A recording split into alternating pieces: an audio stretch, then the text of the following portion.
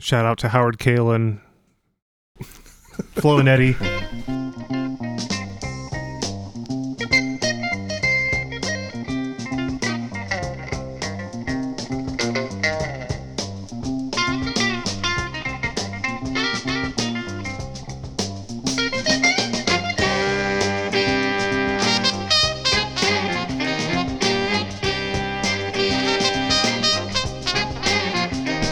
Welcome to I'd Buy That for $1, a podcast about inexpensive, underappreciated, and common records that are waiting to be rediscovered.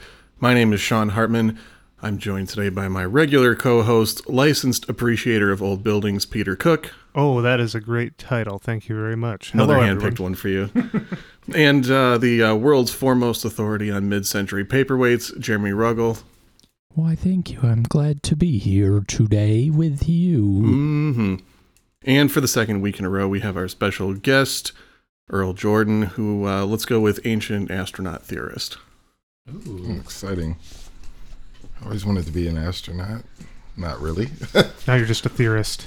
Okay, well... What are we doing today, Earl? What'd you bring to the table?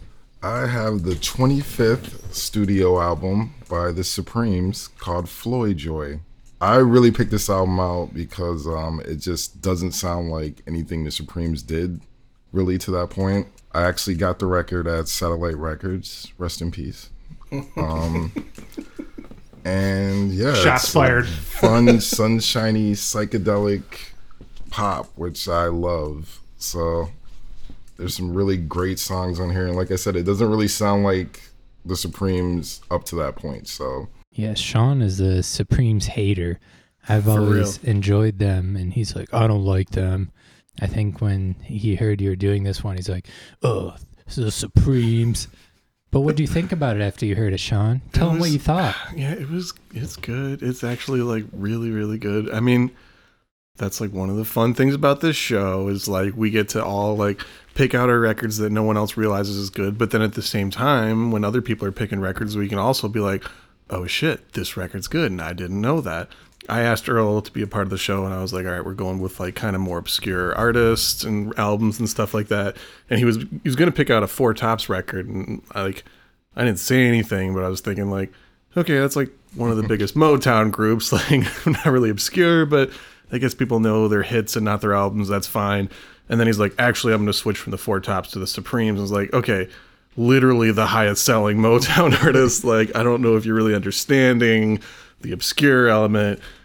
Also, I don't like the Supremes, but like whatever, like you're the guest, you pick. And then last night I was talking to Jeremy and Peter. I was like, guys, I gotta admit, like I don't like the Supremes. I haven't even listened to this record yet. And Peter was like, dude, it's good. You gotta listen to it. And I put it on at like 1 a.m. last night and was just instantly like, oh my God, this is so good. Like I had no idea. Like this is, yeah, it's way different from the other Supreme stuff. It doesn't have that like saccharine, like overly produced, too cute kind of feel that a lot of the early Supreme stuff does. I think I said to you that historically I tend to prefer like Darlene Love and Martha Reeves over Diana Ross. Mm-hmm. And I immediately noticed that this did not give me the feel of Diana Ross Supremes when I put it on. So I immediately went to the Wikipedia page and saw, oh no, this is Jean Terrell. Is it that's on lead vocals? So the lineup for this album is Mary Wilson, Cindy Birdsong, and Jean Terrell. Linda Lawrence is actually on the album as well, and she is from Stevie Wonder's band. So once Cindy Birdsong left, they recruited her to join, and she's featured on the album as well. So, but no Diana Ross. Diana Ross had been gone maybe 2-3 albums already at this point. So a few weeks. Yeah. I will say, You Can't Hurry Love is still one of my favorite songs of the Motown era, especially when Phil Collins does it. Yeah, Earl, you want to talk a little more about like what the like general vibe and sound of this record is? I mean, we can hear a clip pretty soon here. The interesting thing about this record is completely produced and mostly written by Smokey Robinson. The GOAT. It definitely has his flourishes, his touches, his songwriting signatures pretty much all over the songs. And you just really hear it, and the arrangements. Maybe we should listen to a song. Let's do A Heart Like Mine. That was my favorite one when I was listening back to this.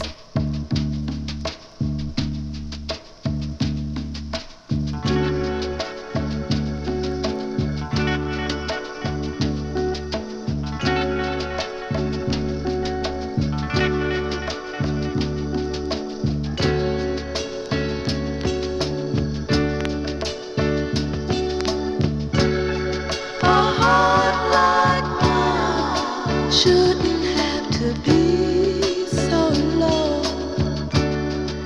Shouldn't have to need you so. A heart that's true for you, like mine is.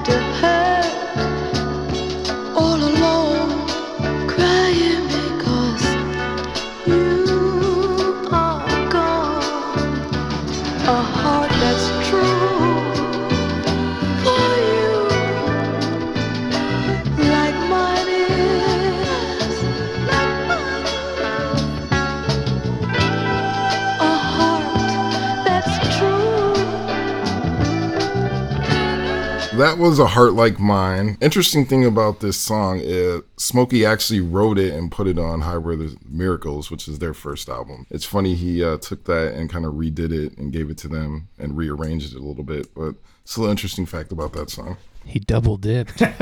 He did. That song, definitely, you hear that, and Smokey Robinson is all over it sonically. Yeah.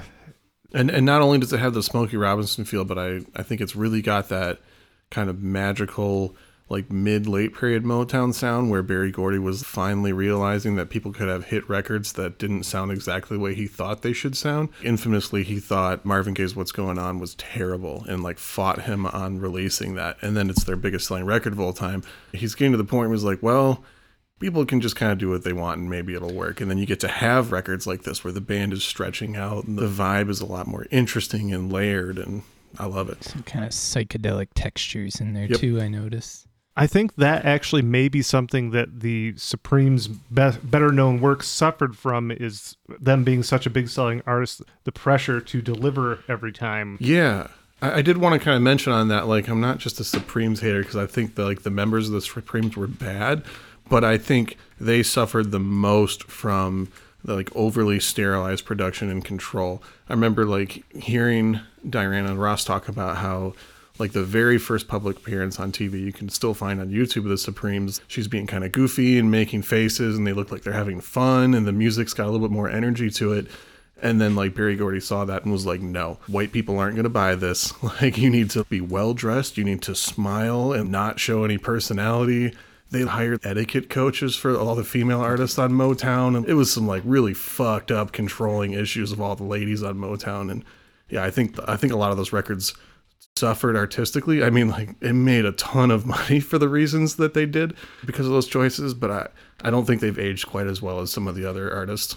Yeah, that's a fair argument. I would kind of agree with that. But we're here now, and this one is their little minor masterpiece. I'm not going to call it a full-fledged, but it's a minor masterpiece, I think, at least for the Supremes. Like I said, it does show them kind of stretching out and doing a little, taking the sound to different places, but still keeping what makes them, and keeping those elements.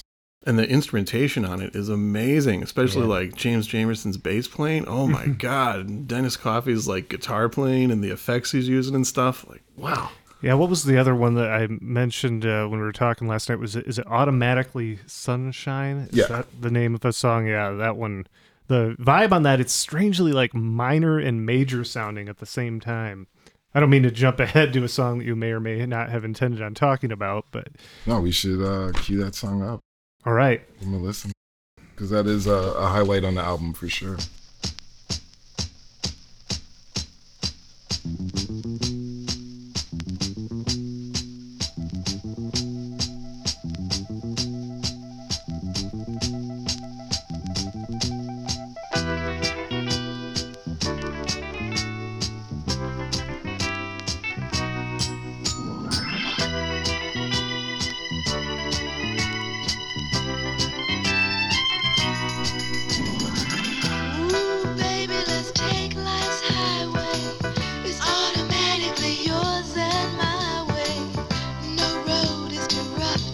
travel.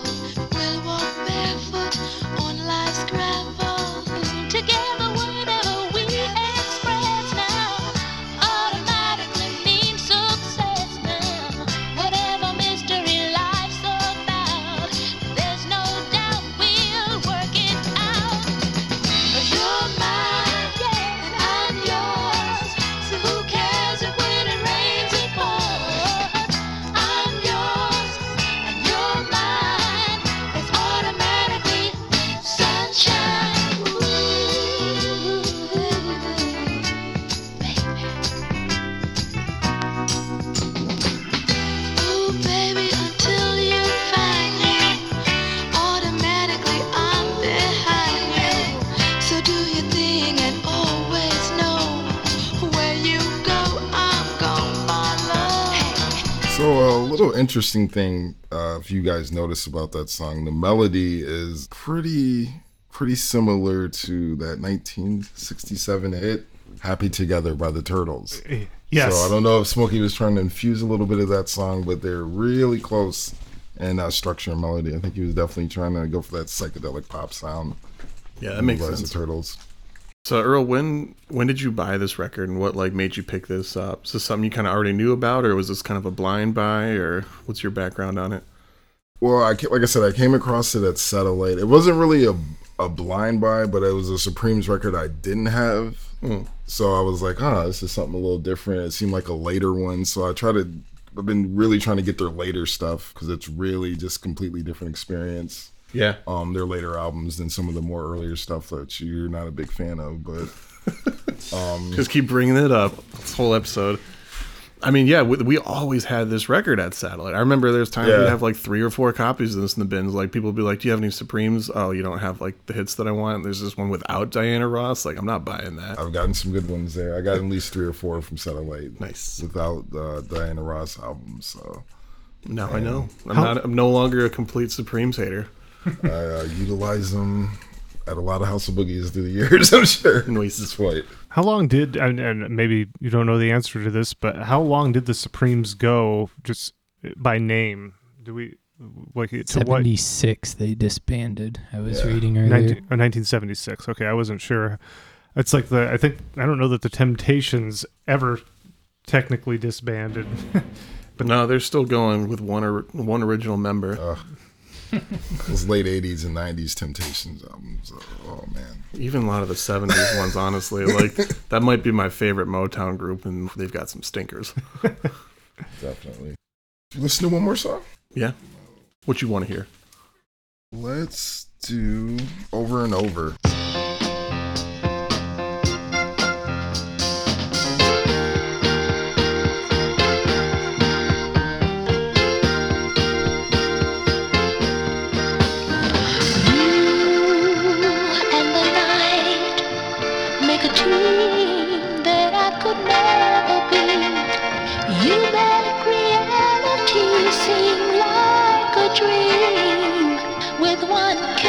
Sweet, I'll give in quickly to any suggestion that you wanna be with me over and over.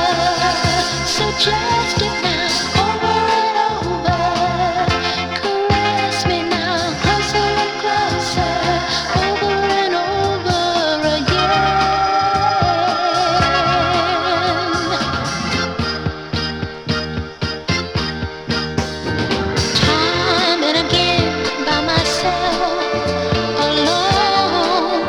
Just the thought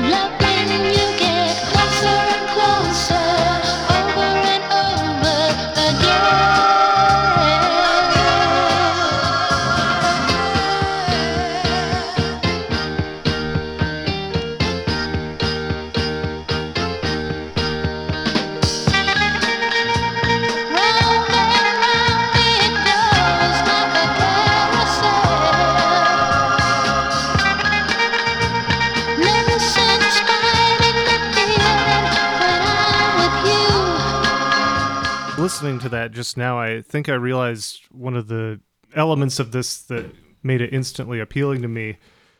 Her voice kind of reminds me of Eddie Kendricks. Yeah, that's Gene. Gene? Yeah, Terrell. Gene Terrell. Yeah, it's that kind of like delicate but sophisticated falsetto sound. Yeah. Definitely. Yeah, because Eddie Kendricks is hands down my favorite Temptation. It's a tough call between Eddie Kendricks and David Ruffin? no, not David Ruffin, Paul Williams. Yeah, true. I guess I'm thinking more of the Eddie Kendricks solo albums. Dude, the Eddie Kendricks solo albums are so good and no one talks about them. We're like, Jay Dilla sampled them. Yeah, totally. That's like the only thing people know. Like I played that track and was like, "Whoa, are you playing Donuts right now?" Like, no. Yeah, same thing happens with 10cc.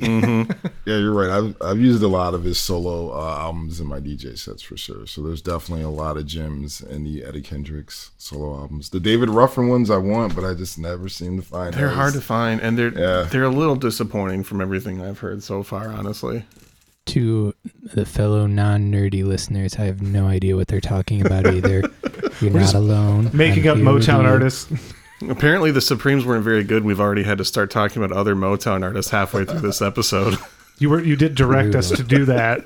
I'm just following instructions. Earl, I got a question for you. You said that you look for other late period Supremes records. For people like myself that were rabid Supremes haters and are just now understanding that they had their moments, what are some other records we could all look for in addition to Floyd Joy? They did an album with Jimmy Webb. It's actually the one after this where Jimmy Webb kind of wrote and produced the whole album. So that's interesting.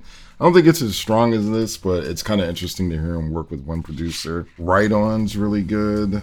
Touch is pretty good.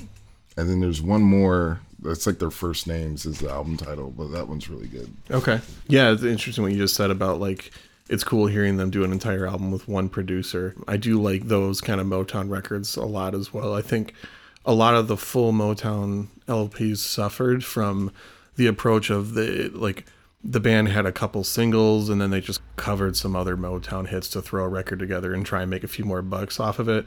And a lot of them just don't feel cohesive. They don't feel like a complete album. But occasionally the band was able to take a little more conceptual approach, get one producer in there, have a consistent sound and a consistent flow. And when they did that, especially on albums like this, when Smokey was, behind the whole thing, it really shines. Yeah, it's interesting because, like I said, he was about to embark on a solo career. So this is kind of his last little, really heavily Motown affiliated project where I think working with other artists, because I'm pretty sure after this album, he just went headstrong into his solo career. So he wasn't really writing and producing for other artists pretty much at that point. There's a question just with kind of talking about the production of the albums and kind of the consistency of them. With Soul, what was the kind of, we've mentioned what's going on, but what is kind of the Sgt. Pepper or Pet sounds of soul music that was the whole work kind of became like a complete work versus individual songs composited together? I would say Hot Buttered Soul, maybe. I always feel like What's Going On gets that title, gets that flag to speak. Maybe because it was just so monumental. Mm-hmm. But I mean, he like Sean said, he really had a vision for that, and Berry Gordy had nothing to do with the topic matter, the arrangement. He just was not into the album. He didn't like the songs. He didn't think they were commercial. He didn't think they would sell. Yeah. But I mean, Marvin had a vision, and he was like, "No, this music's important. These songs are important, and I want to do this." And the rest is history. So, from what I understand, at that point, Marvin also had a clause of his Motown contract saying that even if he was the only one that liked the record, he still had final say in whether the record got released or not, because everything else, Berry Gordy had final say. And Berry tried everything he could to not get that record released. And apparently since he's said that he now thinks it's a good album, since everyone else millions thinks of dollars later. But yeah, going back to your question, Peter, I think What's Going On is a big one for that. As far as Motown catalog, I think the Temptations' Psychedelic Shack was a big one for that. Especially, it's probably one of the most psychedelic albums on there. There's some straight up weird and spooky sections to it. Yeah, there's a lot of sitar work on that album. Yeah. The guitar work is crazy. Mm-hmm. in a lot of ways, they're highly influenced by the Beatles. There's thousands and thousands of soul covers of Beatles songs. I think in a lot of ways it was kind of just more ripples from Sgt. Pepper's as opposed to being like its own separate event. But the way they incorporated the like psychedelic pop influence between, like, on one side you got What's Going On the other side you got Psychedelic Shack, I think those were two very important for this kind of soul music in this era. Right on. And also, Peter, You Can Fly On My Airplane, it's from 77, and it's out of Ohio, but that's definitely a masterpiece, I think. Okay. And I think he only had the one album, and that was it. It's I would put it up there with maybe some Stevie Wonder works. Yeah, like I don't want to like Intervisions. oversell it, but I don't know if you feel like you're familiar with that album, right? Not terribly, honestly. Yeah, well, Kanye sampled it. It's probably what it's most known for on Yeezus, the last song on Yeezus. He used a sample from the song, but no, it's a fantastic album. So You Can Ride on My Airplane. I'll look into that or one. You Can Fly on My Airplane, excuse me. Excellent. It's a little minor masterpiece. A lot of the stuff Stevie Wonder was doing was huge too. He was also one of the early Motown artists that really got to just do whatever he wanted without that creative control from the label. Of course, it was the guys that were able to branch Of course, yeah. And only the guys who had dozens of hits before that. Well, I think the interesting thing about Stevie and Marvin Gaye is they had the musical chops to take full control. So, I mean, Marvin could play drums, play piano. I mean, he could, produce, and Stevie Wonder played everything. So, I think it was easier for them to kind of transition into taking full control because they could just do everything they needed to do. I mean, it would be studio. Interesting if more of the female artists had full control to see what they could have brought to the table. Because honestly, the solo Diana stuff right after this is incredible, and I think really dwarfs a lot of the Supremes output. It's way more interesting. You can tell, you finally let the artist have a say in what their art sounds like, and it's better. Imagine that. Yeah, putting her with the right producers definitely helped a lot. Mr. Earl, while you're here, do you want to tell us about Analog Ancestry and House of Boogie and all these things you do around town? Well, Cooper and I and another friend of ours, Andrew Domina, who lives in Detroit, started Analog Ancestry back in 2011. And it was we just wanted to spin records and just keep the vibe loose and try to mix hip hop, funk, soul, and whatever, a lot of reggae, because Andrew did a lot of reggae at that time. So that was kind of the overall theme. And like I said, it was the three of us. Andrew moved and then Coop moved. So probably 2014, I was trying to figure out what I wanted to do because I had this brand that people were kind of familiar with around town, but it was just me at that point. So one thing I did was join a bunch of music groups on Facebook and just kind of push my brand out a little bit, kind of familiarize people with the type of music I was into and wanted to play and wanted to DJ. And then I hooked up with Sean, and then we started doing House of Boogies and DJing shows, and the rest is history, as they say. So it's been 11 years now. So when I was first trying to get some DJ gigs around town and transition from just doing wider into trying doing live stuff, I was seeing the Analog Ancestry gigs around, and okay, cool, there's other people doing this. There's a scene starting for this kind of old school DJing that's branching out from EDM genres. I want to be a part of this. And then they were kind of fading out as I was starting to get a little more high profile gigs at Bell's with House of Boogie. So it was cool to keep Earl involved on that, and here we are today. I think our listeners might have figured out finally that this podcast is coming out of Kalamazoo, Michigan. I don't know if we ever established that. I don't think we did. I mean, we definitely have not shied away from hyper localized references so far. I think we said Southwest Michigan. Yeah, we've already profiled Rock and Roll Hardings. It's almost like my co-hosts think we're never going to branch outside of the Kalamazoo listenership. We'll never get out of this town. I'm doing Springsteen next week because of that. Well, is there anything else, Earl, that you wanted to say about this album, the Supremes, or anything else? Any other thoughts? The main thing is if you see records, just buy it. You may not like it. That's part of the fun, though. But you might find every record has at least 2 tracks you can do something with. So just take that approach, and if you don't like it, set it down and come back to it. There's tons of records that I didn't like when I first bought it, maybe the first 3 times I listened to it, set it down for a while, and then got back into it later. So if you're not immediately into something, just give it a while, give it a chance, and you might like it later. I'm still trying to work on liking Bruce Springsteen, but that's not that. So we're gonna sit you down after this and play the discography. You can't leave until. I mean, I can kind of dig Nebraska, but everything else, I'm like, it goes so much deeper than that. Though. I'm gonna Born to Run, great album, but other than that, I was just like, I just couldn't do it. I'm gonna find the Bruce Springsteen cut where he emulates Stereolab. I'm going to see Stereolab. I'm very excited about that. October 3rd. October 3rd. I guess I shouldn't date this in case. Bucket list show, Stereolab. Earl, if people want to hear some of like the mixes or anything else you're doing on the internet, where can they find you? It'll be Analog Ancestry on SoundCloud, and then I have a bunch of mixes on your Mixcloud, which you can give them the address for that. That's the DJ Hard Bargain Mixcloud. You can search it up on Mixcloud.com. And then there's the Soul Groove radio shows that we did too. Those are up on Mixcloud as well. Yeah, it was a brief, wider radio show than Earl and I did together. All right. Well, this has been another I'd Buy That for $1. My name is Jeremy Ruggles. My name is Peter Cook. I'm Sean Hartman. And I'm Earl Jordan. Farewell. Thanks. Bye.